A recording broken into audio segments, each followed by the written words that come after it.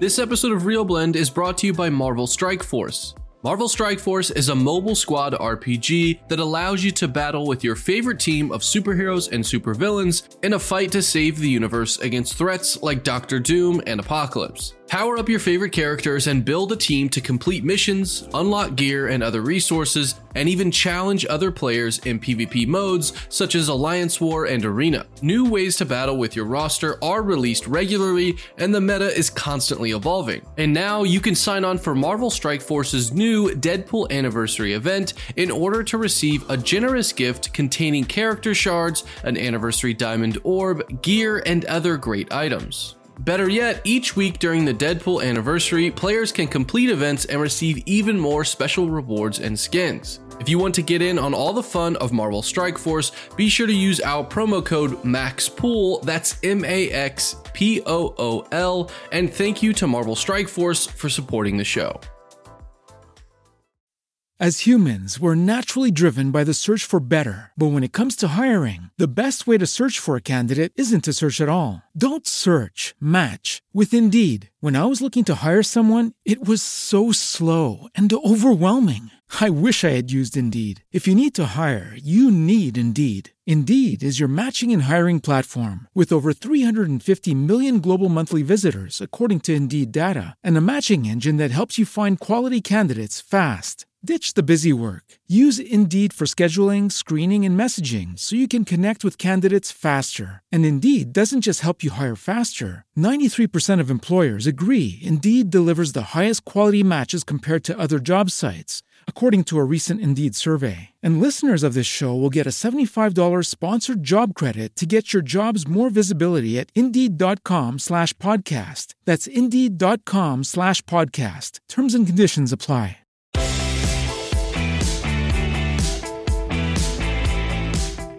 Hey Blenders, it's Sean O'Connell, and I am joining you for another bonus episode of Real Blend because we have a really cool interview that we wanted to bring to you for a South by Southwest documentary that is making the rounds. It is called Tom Petty, Somewhere You Feel Free, and I agreed to do this interview and watch this doc because I'm a huge Tom Petty fan myself, and this is in particular a period of time during his career where he was working on what I consider to be one of his best solo albums called Wildflowers.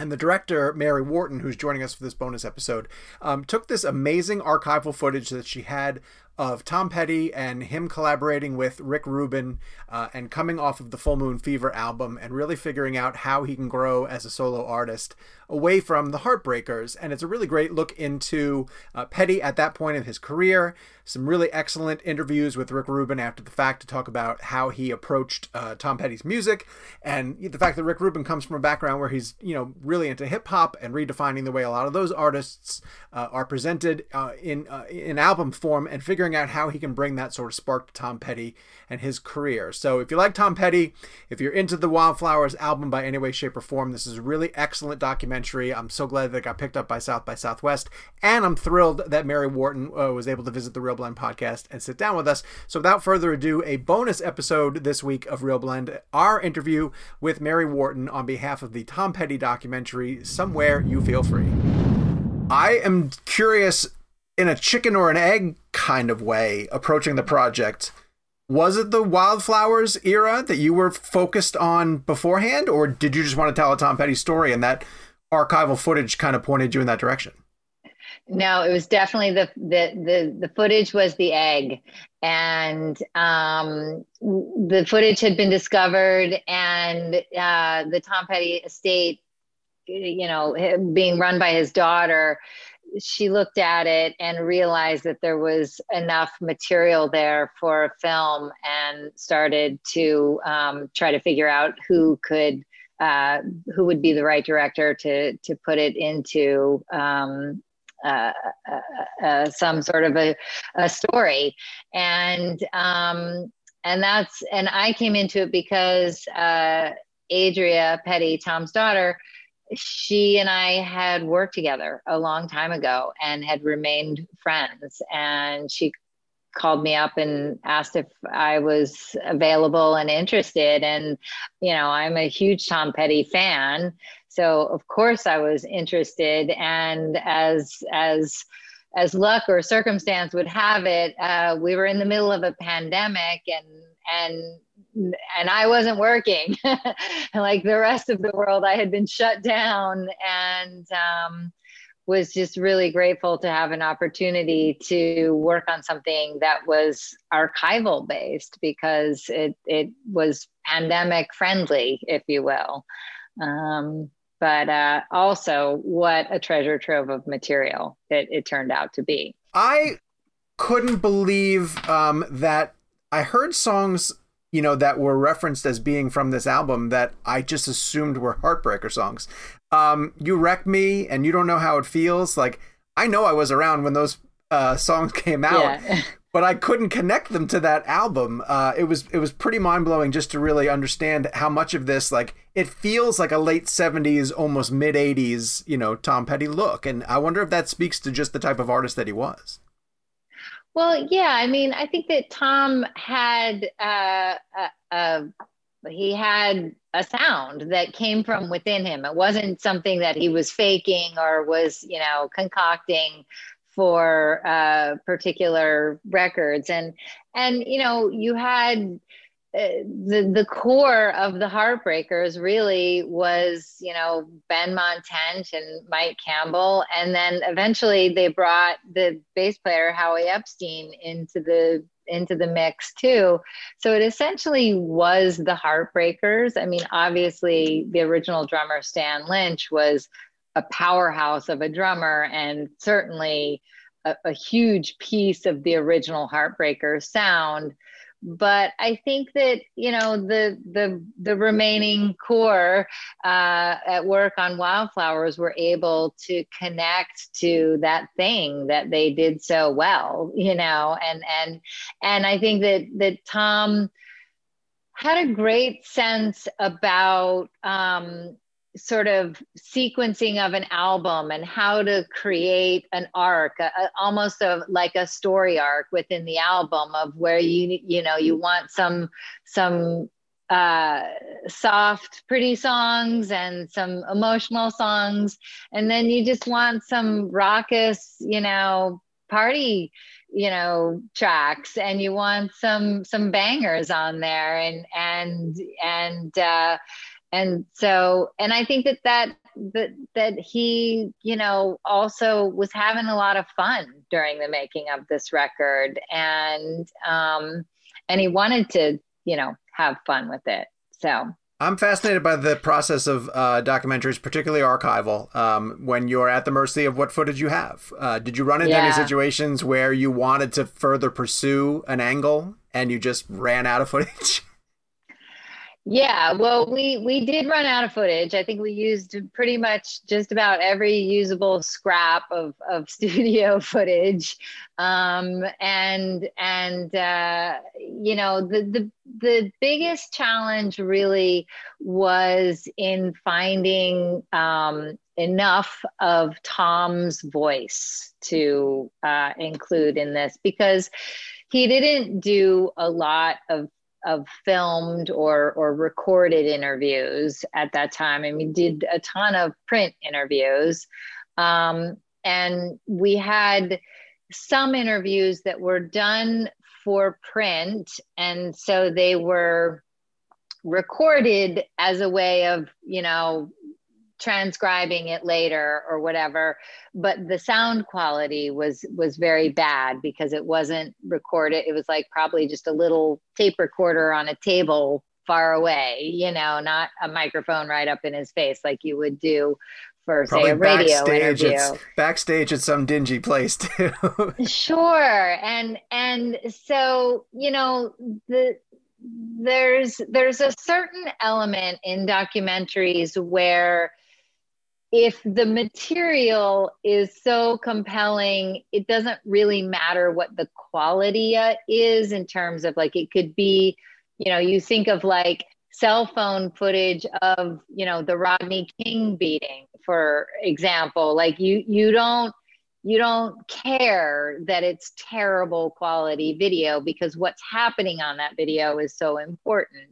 And not to, not to compare that to what we were doing, but there are certain pieces of Tom's audio in the film that are not great quality, but we tried to clean them up as best we could.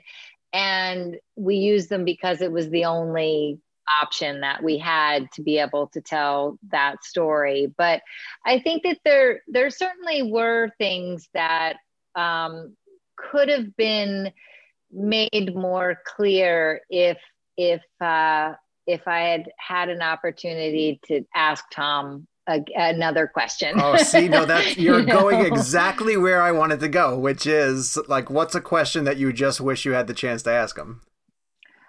Oh, well, I would like to hear that ultimately making this music did make him happy, because I think you can see that he's happy in the footage. And I think that you can tell by the way he talks about the songs that,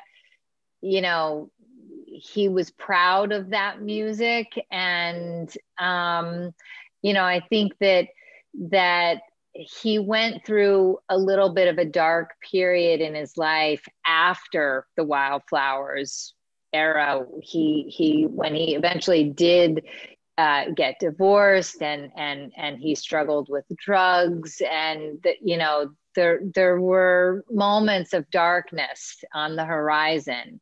And this period, and one of the reasons that I wanted to just keep the film as much as possible, we stayed in this little bubble of this moment of happiness, because there have been other films about Tom Petty. Obviously, there was a Peter Bogdanovich film that came out a while ago, and that explored his whole career up to that point, and delved into kind of the darkness that came after Wildflowers. So for anyone that's curious about it, there is a film they can go watch and find out about it.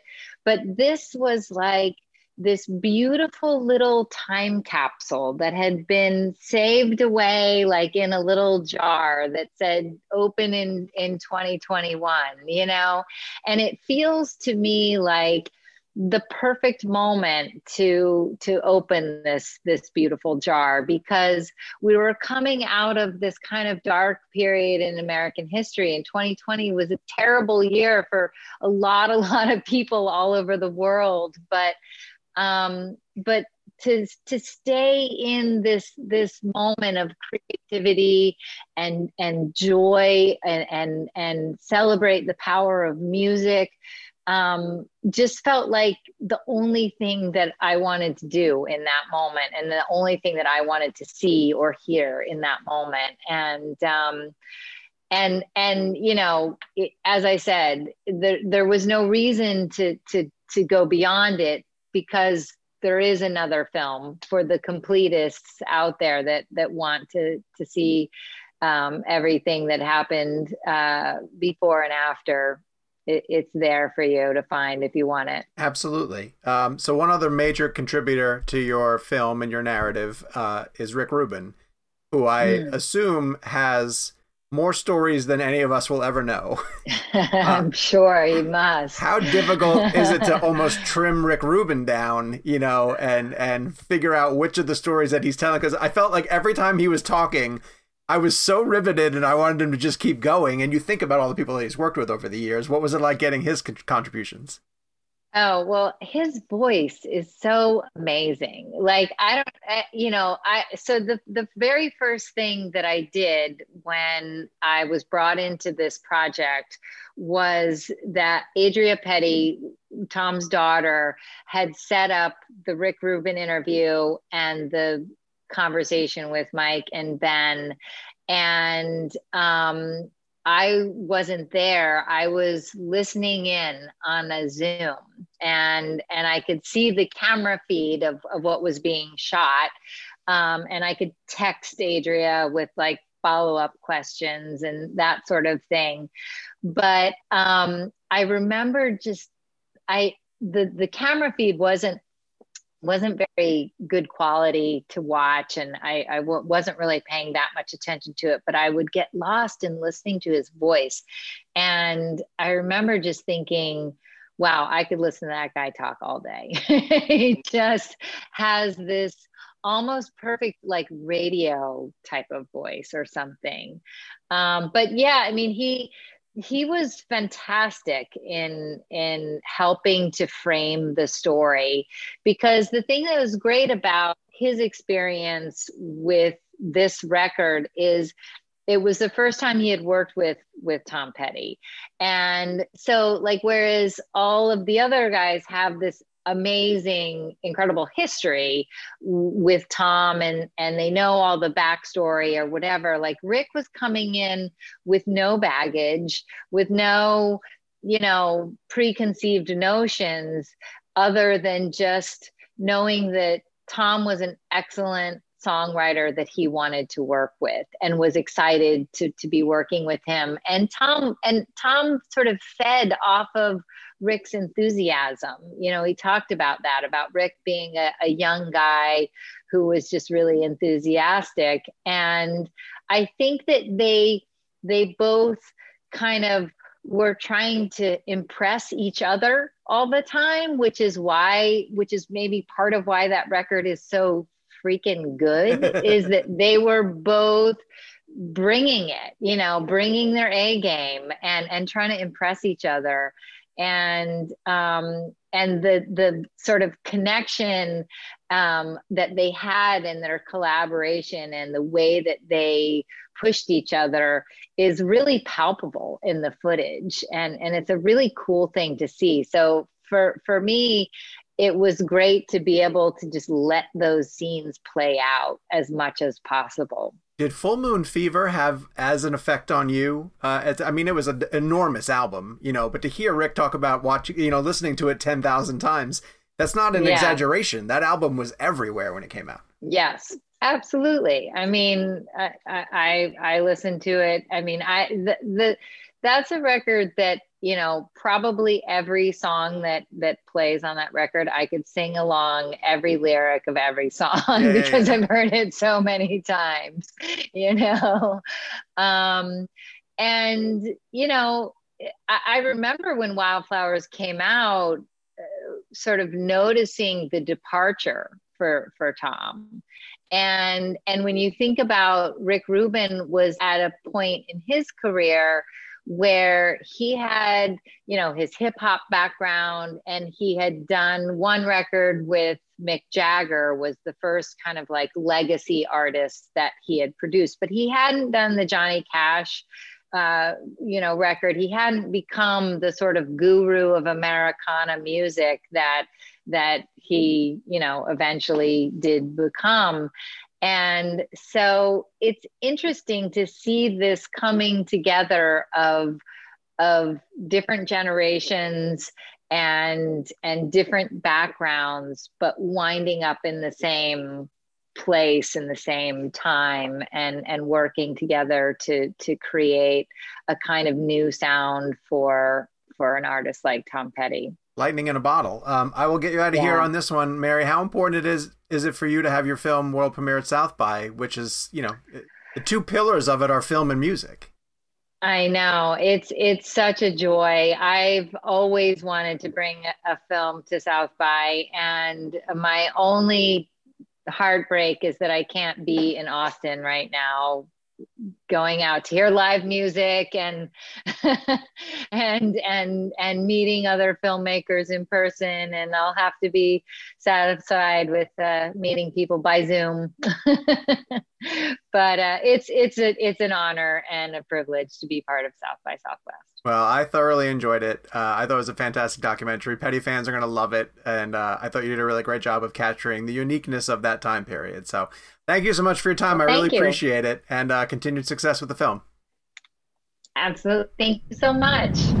The one thing that I would love to be able to tell you about this Tom Petty documentary is when you will be able to see it, but it is just now making its way through South by Southwest and doesn't yet have distribution as far as we can tell. It feels like it's going to land probably on a streaming service. I would imagine Amazon Prime sort of stepping up and giving it's one of musical documentary slots, or even Hulu, which likes to focus on musical documentaries. I'd like to see somebody snatch it up because it's a really well-made doc. Once we have any details about it, I'll make sure to share it with you guys through the Real Blend social media channels and make sure that we get that information out to you guys. In the meantime, just to give you guys a little bit of a tease about what's to come, you know we use hashtag if it happens because these things haven't officially been booked, but we have a couple of really exciting directors who are lining up as guests on the Real Blend podcast. Hopefully we'll be able to bring those to you very, very soon. We always have the premium content that's dropping every Monday on the Real Blend premium show as well too, and we'll be back with brand new episodes of all the things you love about Real Blend coming to your audio podcast platforms very, very soon. And finally, if you are watching this bonus episode on our YouTube channel, make sure you go down and hit subscribe, turn on your notifications, and every time we drop a new Real Blend episode, you'll be the first ones to come and watch it. As humans, we're naturally driven by the search for better. But when it comes to hiring, the best way to search for a candidate isn't to search at all. Don't search, match with Indeed. When I was looking to hire someone, it was so slow and overwhelming. I wish I had used Indeed. If you need to hire, you need Indeed. Indeed is your matching and hiring platform with over 350 million global monthly visitors, according to Indeed data, and a matching engine that helps you find quality candidates fast. Ditch the busy work. Use Indeed for scheduling, screening, and messaging so you can connect with candidates faster. And Indeed doesn't just help you hire faster. 93% of employers agree Indeed delivers the highest quality matches compared to other job sites, according to a recent Indeed survey. And listeners of this show will get a $75 sponsored job credit to get your jobs more visibility at Indeed.com/podcast. That's Indeed.com/podcast. Terms and conditions apply. Everybody in your crew identifies as either Big Mac Burger, McNuggets, or McCrispy Sandwich. But you're the Filet-O-Fish Sandwich all day. That crispy fish, that savory tartar sauce, that melty cheese, that pillowy bun. Yeah, you get it. Every time. And if you love the Filet-O-Fish, right now you can catch two of the classics you love for just $6. Limited time only. Price and participation may vary. Cannot be combined with any other offer. Single item at regular price. Ba-da-ba-ba-ba.